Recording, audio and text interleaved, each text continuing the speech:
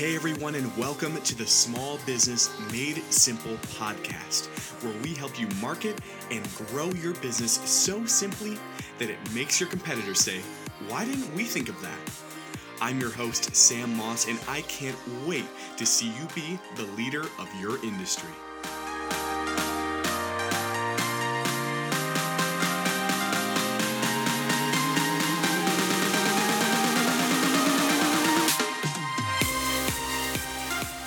Hello everyone, and thanks for joining me today for another episode of Small Business Made Simple. I just want to give a quick shout out to my little brother, Ben, who is actually taller than me, so really not that little. Today is his birthday. I think he's turning 20.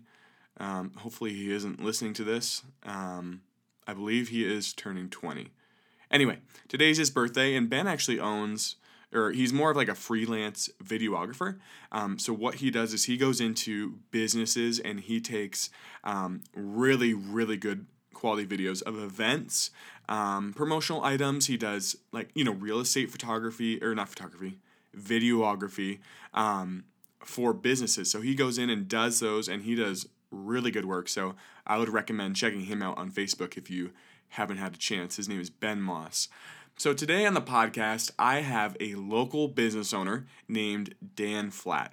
Dan owns Multimedia Services, and they're a printing company down in Corning, New York. I actually got to take some time to look around their facility while I was there, and it's actually massive. They print signage, brochures, marketing materials, and just a ton of stuff. I couldn't even list it all. I was really impressed by what they're doing down there. Today, though, Dan talks about what happens to your business when you really try to grow or scale too fast. He talks about how to keep your business growing at a healthy pace. And he had a couple of stories in there where I was just like, oh, I can see how that can happen if you really try to grow too fast, and how terrible it can be for your business, and it really could cost you your business if you try to scale and grow too fast. So here is my interview with local business owner Dan Flatt.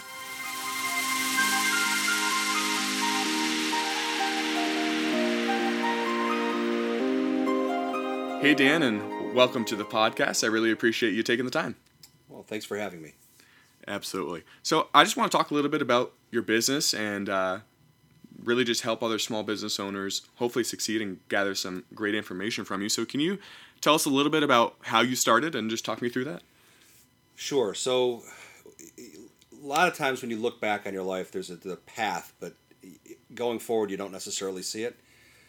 Growing up, my father was a salesperson for A.B. Dick Company in Syracuse, New York. He sold printing presses, mimeographs, and spirit machines to churches and schools and companies in the late 70s, and he was very successful, became a regional sales rep for that company, and called on all the distributors for A.B. Dick Company in the Northeast. Mm-hmm. And one of the customers that he called on was in Elmira Heights. Okay. And struck up a friendship. My parents are both originally from Cortland, New York, so it gave him a chance to come back from Connecticut to upstate New York. And so I kind of grew up in a business that sold equipment to the printers, mm-hmm. sold services and supplies. And then after I graduated from University of Buffalo, we came back here. I worked for my father in sales and became very, very successful salesperson, sold offset equipment. We also sold Canon color copiers. And we basically were the largest in the area, and my father was fortunate enough to be offered numerous times to have his business bought, and ultimately decided to sell to Icon Office Solutions in 1997. When he sold to Icon Office Solutions, I stayed on board, and I was working towards finishing my MBA at Syracuse, and worked with them until I graduated. And then one of my customers was Rick Bartholomew, who had the internal print shop for Ingersoll Rand. And in 1997, they told him, we don't want to be in the printing business anymore, but we like what you do. We've looked around. There's no other really good options for us. We'd like you to buy that business and sell to us, or you can just find a different job. Yeah. So he decided to go ahead and do that, not having any experience in running a business, but just being a manager. And he ran it for a couple of years. In fact, I introduced my wife to him in like '97, and she was actually working for him 3 years before I came aboard. Mm-hmm. And then when I got my MBA, I had an option to move south to a bigger market, but both of our parents are in town, and we just wanted to be able to start a family here. And so I went up to a Bills game every year with Rick Bartholomew, and I sold him all of his equipment, and it was always a win-win. I would do well, he did well. Mm-hmm. And so it came to a time where he said, "Listen, I don't know what I'm doing. All this technology is happening. I'm more than a little bit concerned that I'm not going to be able to navigate it, and I ultimately want to retire." Yeah. And so we agreed to come together, and obviously I didn't have a lot of capital, but I took a huge pay cut from where I was working as sales, and came here with the ability to buy shares up to a certain point, and then there would be a buyout that I would pay him off when he retires.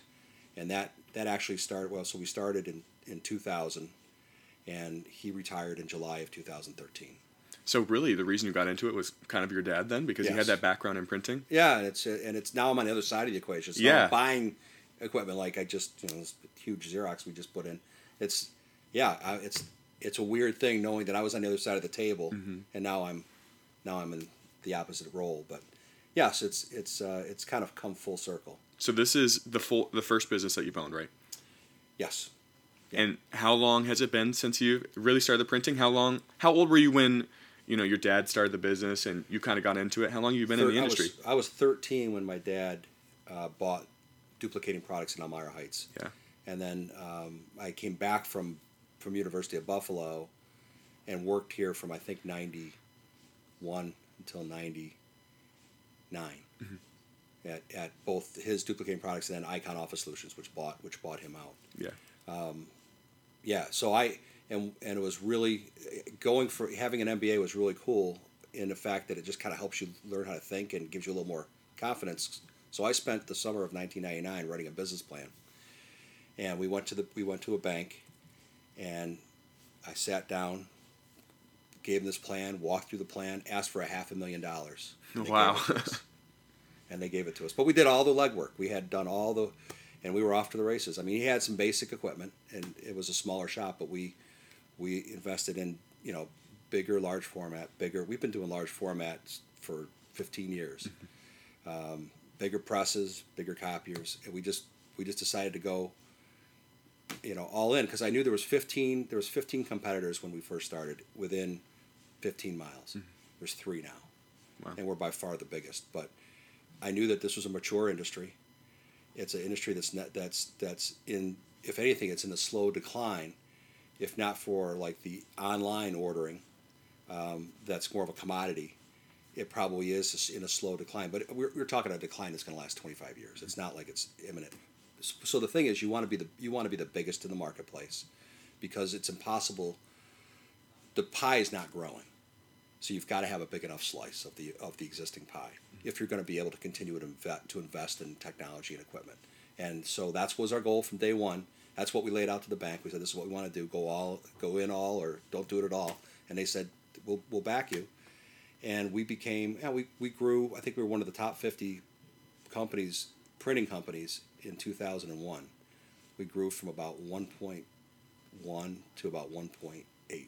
Wow. So when you saw that there was 15 competitors in a general vicinity of where you were, did that kind of like set off any alarms, like, oh man, this could not work out? What made you push through that? No, because when you realize that, in the growth curve of industries, when you have early adopters, and there's very few, and then everybody goes, hey, that works, then everybody jumps in, right? And then you got 1,000, it's like restaurants, you got 1,000 restaurants, but all 1,000 restaurants can't survive. Mm-hmm. The thing about decline is that if you knock some of the weaker hands out, nobody's going to come back in. Yeah. Because, like I said, without that pie growing, in the growth stage, the pie is always growing, so people are just jumping in left and right. People are falling away left and right. But when it's in a consolidation and a mature stage, you're not going to come in and invest $500,000 to try to compete for the small slice of the pie you're going to get. There's no reason for it. So I knew that the benefit of being in a mature, slightly declined market is that you can control your destiny. You can become. There's always going to be one, and you want more than one. You want two or three. And so there's 2 or 3 competitors, but that's all there's going to be. It's hard to have somebody else come in and disrupt it because there's not enough market share to go around. Yeah. So that strategically, it's actually a very smart move. Yeah, and when it came to marketing, one of the things that we like to get out on the podcast is, what did you do right? What did you do wrong? How can you help another business owner that might just be starting out? Maybe they're kind of in business already. What are some things that you did right in those early years that really got you out there and kind of started knocking off some of those 15? Well, we're B2B, okay? So that's a little bit different from a B2C. But in a B2B, your marketplace might be 400 customers potential. And so you want to try to find the customers that most match your core product or your core benefits, and that you could serve them and they would find a reason to continue to come back and back. Because like customers of ours, like say Guthrie, I need them to feel comfortable because they're ordering stuff daily, and it's a relationship that you're building up. So you got to find the customers that you can develop a long-term relationship with that become that floor that you can grow from. Yeah. Because without having a Corning Inc. or First Heritage or Corning Community College, any of these, you got to have bigger customers that can allow you to invest in equipment, and then all the smaller customers can take advantage of all those processes that would not be available if you didn't have that floor. How long did it take you to go out and get that floor? What did you do? Well, to be honest with you, in 20 years, that floor has shifted like 3 times because that's just the way the world works. Nothing is forever. We had some relationships with even Ingersoll Rand, but Ingersoll Rand Dresser Rand has been bought 3 times. So that where they once were probably 90% of our business when Rick first was an implant, that's who we served. Now they might be 4% of our business. And there's other manufacturing companies, or there's some great training companies. A company called CCFL that was in Corning that I finished my MBA through Syracuse there. They no longer exist. Yeah. So those were great customers that helped us build our business, but because trends have changed, they've just ceased operation. So when the trends change, they do. Customers go, customers come. Mm-hmm. What do you do to stay on top of that? Because a customer's not going to stay with you forever, like you said. No. What is something you do to always keep that fresh? If Guthrie were to go, you have to replace him with somebody. How do you go about that? So we had Ingersoll Rand, different one in Athens, Pennsylvania, and they were the first Ingersoll Rand in the country, and everybody thought they were immune to this happening. And they were our biggest customer. They were about $600,000 a year. And we had a contract. We had a 5-year contract. And one day they had a press release that they were closing the factory in Athens and moving to North or South Carolina. And it almost put us out of business. It was only the fact that I had a contract with them that allowed us to sell back the inventory, because part of it was we had to fulfill inventory for all these different wrenches and things they sold. They had to have instruction books, warranty books, manuals, and we had to have those on the floor ready to give them in a Kanban system that they could then fulfill their orders that day. So it wasn't like a lag. We had to have it all there. And when they said they were leaving, they basically threatened to. They dumped it all on you, basically. Yeah, and I was like, well, I can't do anything with this. This is branded for your product, and it's worthless to everybody else. But we had a contract, and it was enforceable, and we were able to get paid for it. But that was about $85,000 that I would not have been able to absorb. On top of the fact that at $600,000 a year, that monthly income was what we made any money from, if we made any money. In fact, looking back, our sales were much higher than they are now, and we made much less. So what did you learn from that? Just listening. The bigger the customer, the smarter they are, and if you think you know what their costs are, they probably know better, because the reason they do things with somebody else is they can save money. Yeah. And if you don't price properly, we had 24 employees. I have like 11 now. But at the end of the day, I don't think we made much money at all. They just were very good at having us do all the work and then paying us really late.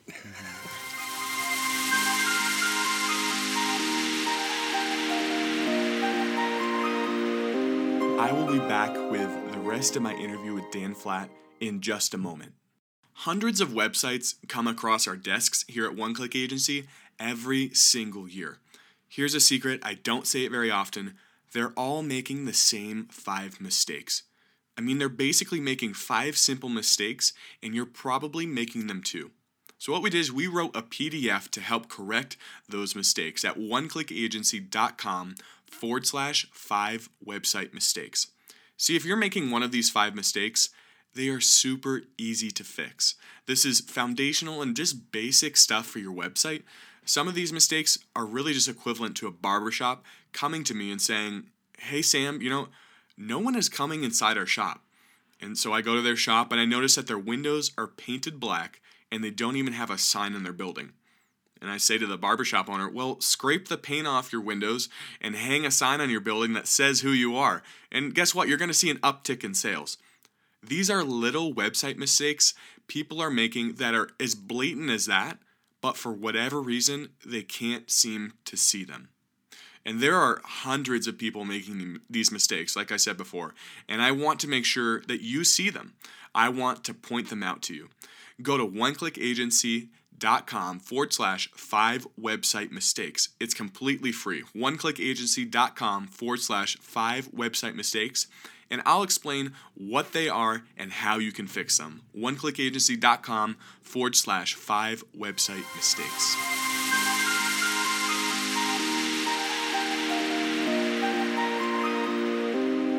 So when you go from 24 to 11 employees, what really changed? Did you streamline? Did you just say, look, we need to not be biting off more than we can chew? Or Well, so here's the problem with the business that I'm in.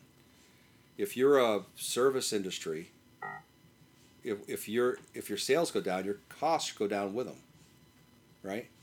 Well, it's not so with me because I have to invest in equipment. This piece of equipment out here is a $300,000+ piece of equipment. If things go sideways, I'm still responsible for that payment. So the problem is, and I try to have fewer employees and pay them well. That's always been from day one. In fact, Rick was the opposite. He wanted to be everybody's buddy and have a lot of people have a lower pay. But people need to be. If I want to keep my employees, and I have great employees and I have very low turnover. I have to keep paying them more because they have to take care of their families. Their costs go up. Mm-hmm.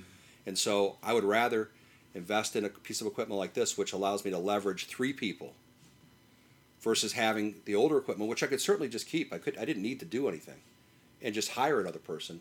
My cost would be the same, but now I can increase what I can do to my customers by speed to market, quality, new options, weight of paper, size of paper, all those things I'm able to take advantage of now with the same 3 people that I couldn't do before, but I could have done it for the same cost with 4 people. Mm-hmm.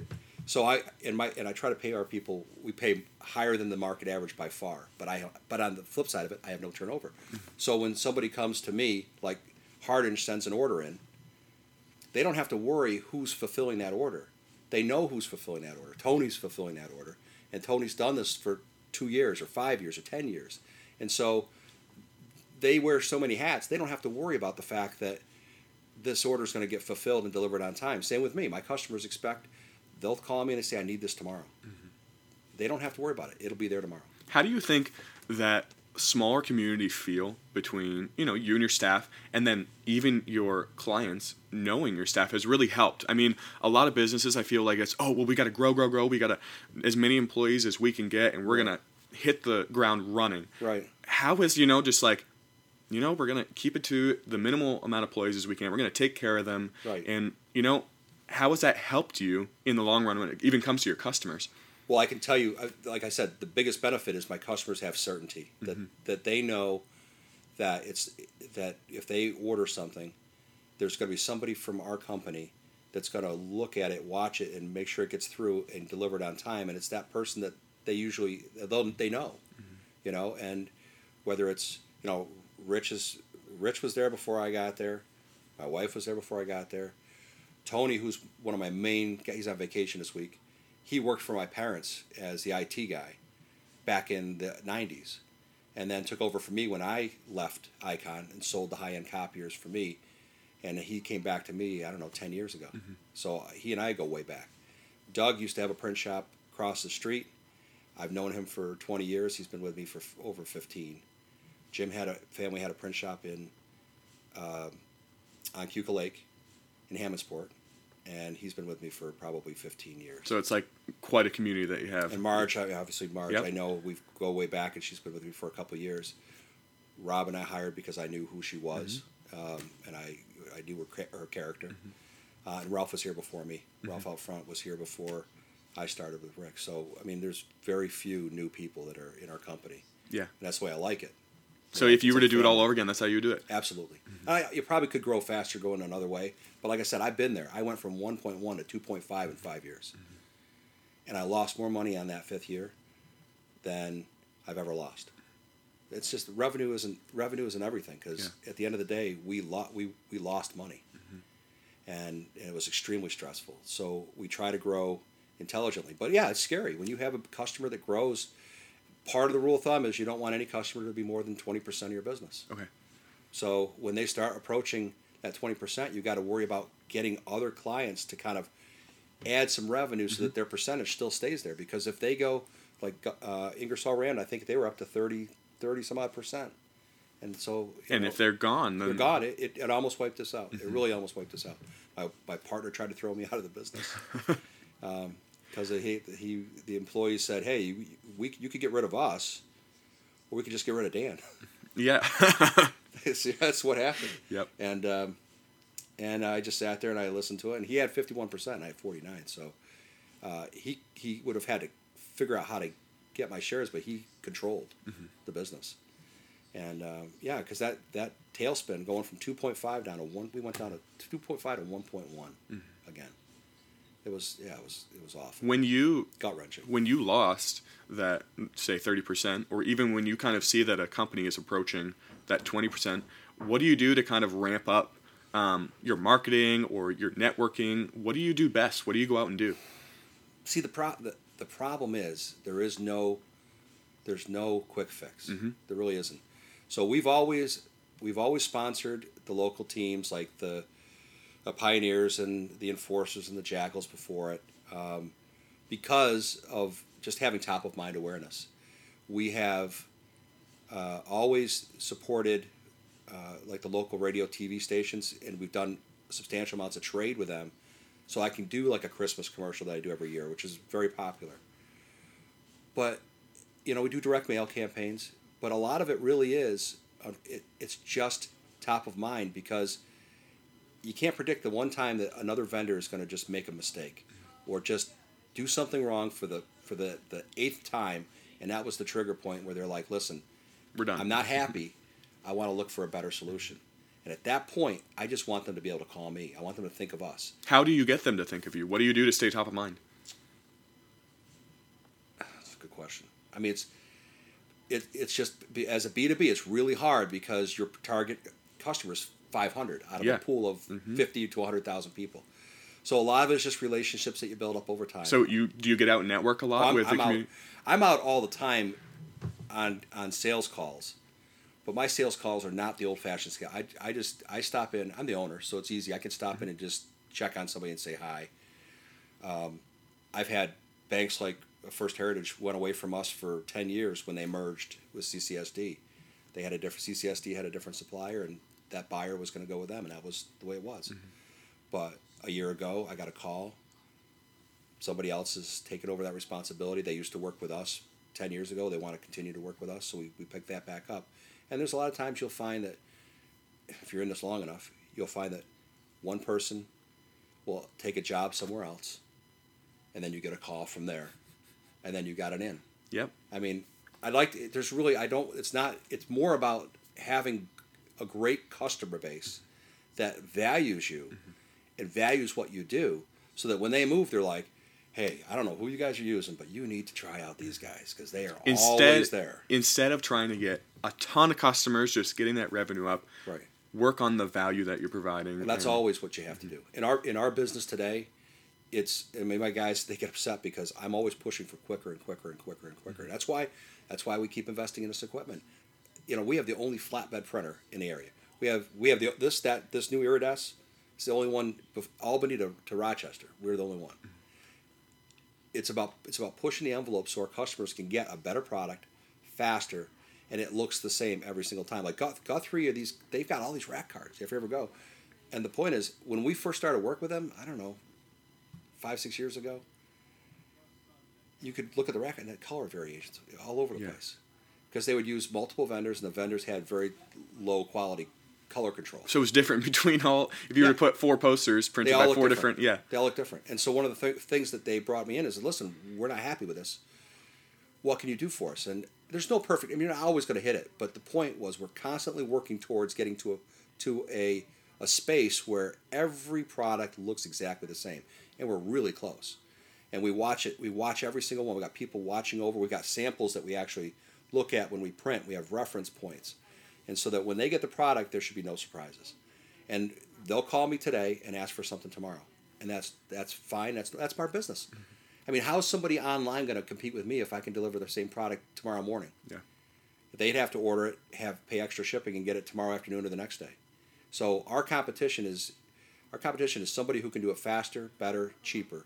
And so that's where we're trying to box out everybody else. This is what we want to do. We want faster, better, cheaper. So you understand as the owner, look, we need to provide incredible value and great stuff for these customers. But what about the people that work for you? How do you get them to be on the same page with you and understand, look, we'd rather have one customer that loves us than 2 that are just like, oh yeah, Dan Flat. Right. How do you instill that in them? Well, we have a bonus program every week. So there's a sales number that we want to hit. It's break even. Mm-hmm. That's what we all want to hit, is break even, and then you get paid above and beyond break even. And then there's also work in process, which is really out of anybody's control, even mine. I mean, but we want to make sure that our work in process, the work that we have left to do, is a certain amount that'll allow us to work for a certain amount of time, or we don't pay a bonus. So there's an incentive to have that hopper always full. And the sales, because sales are pulling out of the hopper, and new jobs are coming in to replenish that hopper. And so our goal is to hit a certain number, and if we hit that number, they get lunch on Wednesday. We bring it in, and then if they go above that, they get gift cards as the value goes. So we share the bonus above break even. So they have some skin in the game. They have skin in the game, and on the bad side of it, if there's a big mistake that is something that should not have happened because somebody didn't focus on it, that comes out of the bonus pool. Mm-hmm. So that they also know that, and it only happens 4 or 5 times a year, but if something happens, it's going to come out of the bonus pool, and so they're going to get less of a bonus. Does that kind of help them be accountable to each other too? I think so. Mm-hmm. I think so. The subtle peer pressure. Yeah. Because the bonuses aren't huge. They're $50, but $50 a week is $50 a week. Yeah, absolutely. Right? And then at the end of the month, there's a bonus of $100 or $150 if we hit certain numbers. And so that allows them to constantly think about, what have I done today? Did I get enough out the door? Did I look at it? Does it look right? I don't want this coming back. And a lot of our customers' events are very high profile, and they're finite. I mean, the event is Thursday night at 5:00. That stuff isn't ready. Mm-hmm. It has no value to them, and they are upset and angry. So it's getting them in these. I'm always panicking. That's my mode. I'm always worried about making sure everything is done, because that event has to come off. And if the customer doesn't even notice it, if we do it right, it's just they're like, oh, it was great, everything was great. But if something doesn't happen, I get a phone call. And most everything we do has some kind of a finite date on it, and so it's very important that whether it's a golf tournament or, because we'll supply golf tournaments for, like Notre Dame was last weekend. It was like 4 huge banners, 20-yard signs, foam board signs, and it just all has to be there and dropped off by 4 o'clock on Friday. What happens if 6:30 rolls around, and you guys make a mistake? How do you own up to that? What happens in a situation like that? I mean, some things are unforeseen. Let's say a printer goes down, and you're just like, what happens? How do you own that? I don't think it's happened yet. That's good. We panic. I mean, when I showed you around, we have a 64-inch roll-to-roll printer, but also out back I have the flatbed, but it also has the roll-to-roll attachment. So you have, if something I got goes down, redundancy. then you can, yeah, You know, that's one of you the have things. some insurance. A lot of people used to say redundancy is just it's fat that needs to be cut out of the system, and it's like, no, that's when the rubber hits the road. When the hits the fan, you know, if you don't have redundancy, you're faced with a problem. I would have to probably reach out to a friend of mine that had equipment that I could ask to do it, and we have done that before. You know, where proactively the machine's down, but having 3 color machines and a press, I got 4 devices that can produce color. I got 2 large formats that can produce color. So if something goes down, you have that insurance policy. Yeah, and that's really that's why I've done it, because I don't have the luxury of saying we'll do it tomorrow. You don't have a second chance of that. No. Yeah. So when it comes to you, if you, let's say it's 2000 or 1999 and you had just started, and you could say one thing to yourself, what would it be? Just to either encourage yourself or say, look, watch out for this. Even the bad things teach lessons. Absolutely. Fiscal responsibility. There's a lag. So when you run a business, especially when you're running like a business, we bill most everything. So very little is cash. So you're going to be responsible for ordering supplies from a vendor, and then you're going to have terms with that vendor. Then you're going to hold these supplies in stock. A customer's going to order a product, you're going to use those supplies, you're going to produce that job for the customer is going to pay you. Well, the problem is the customer may pay you in 120 days. Yeah. Some of our customers, right? And our vendors want to be paid in 30. So the cash flow is really the most critical part of running a business, and what most people don't realize or don't understand until it's too late.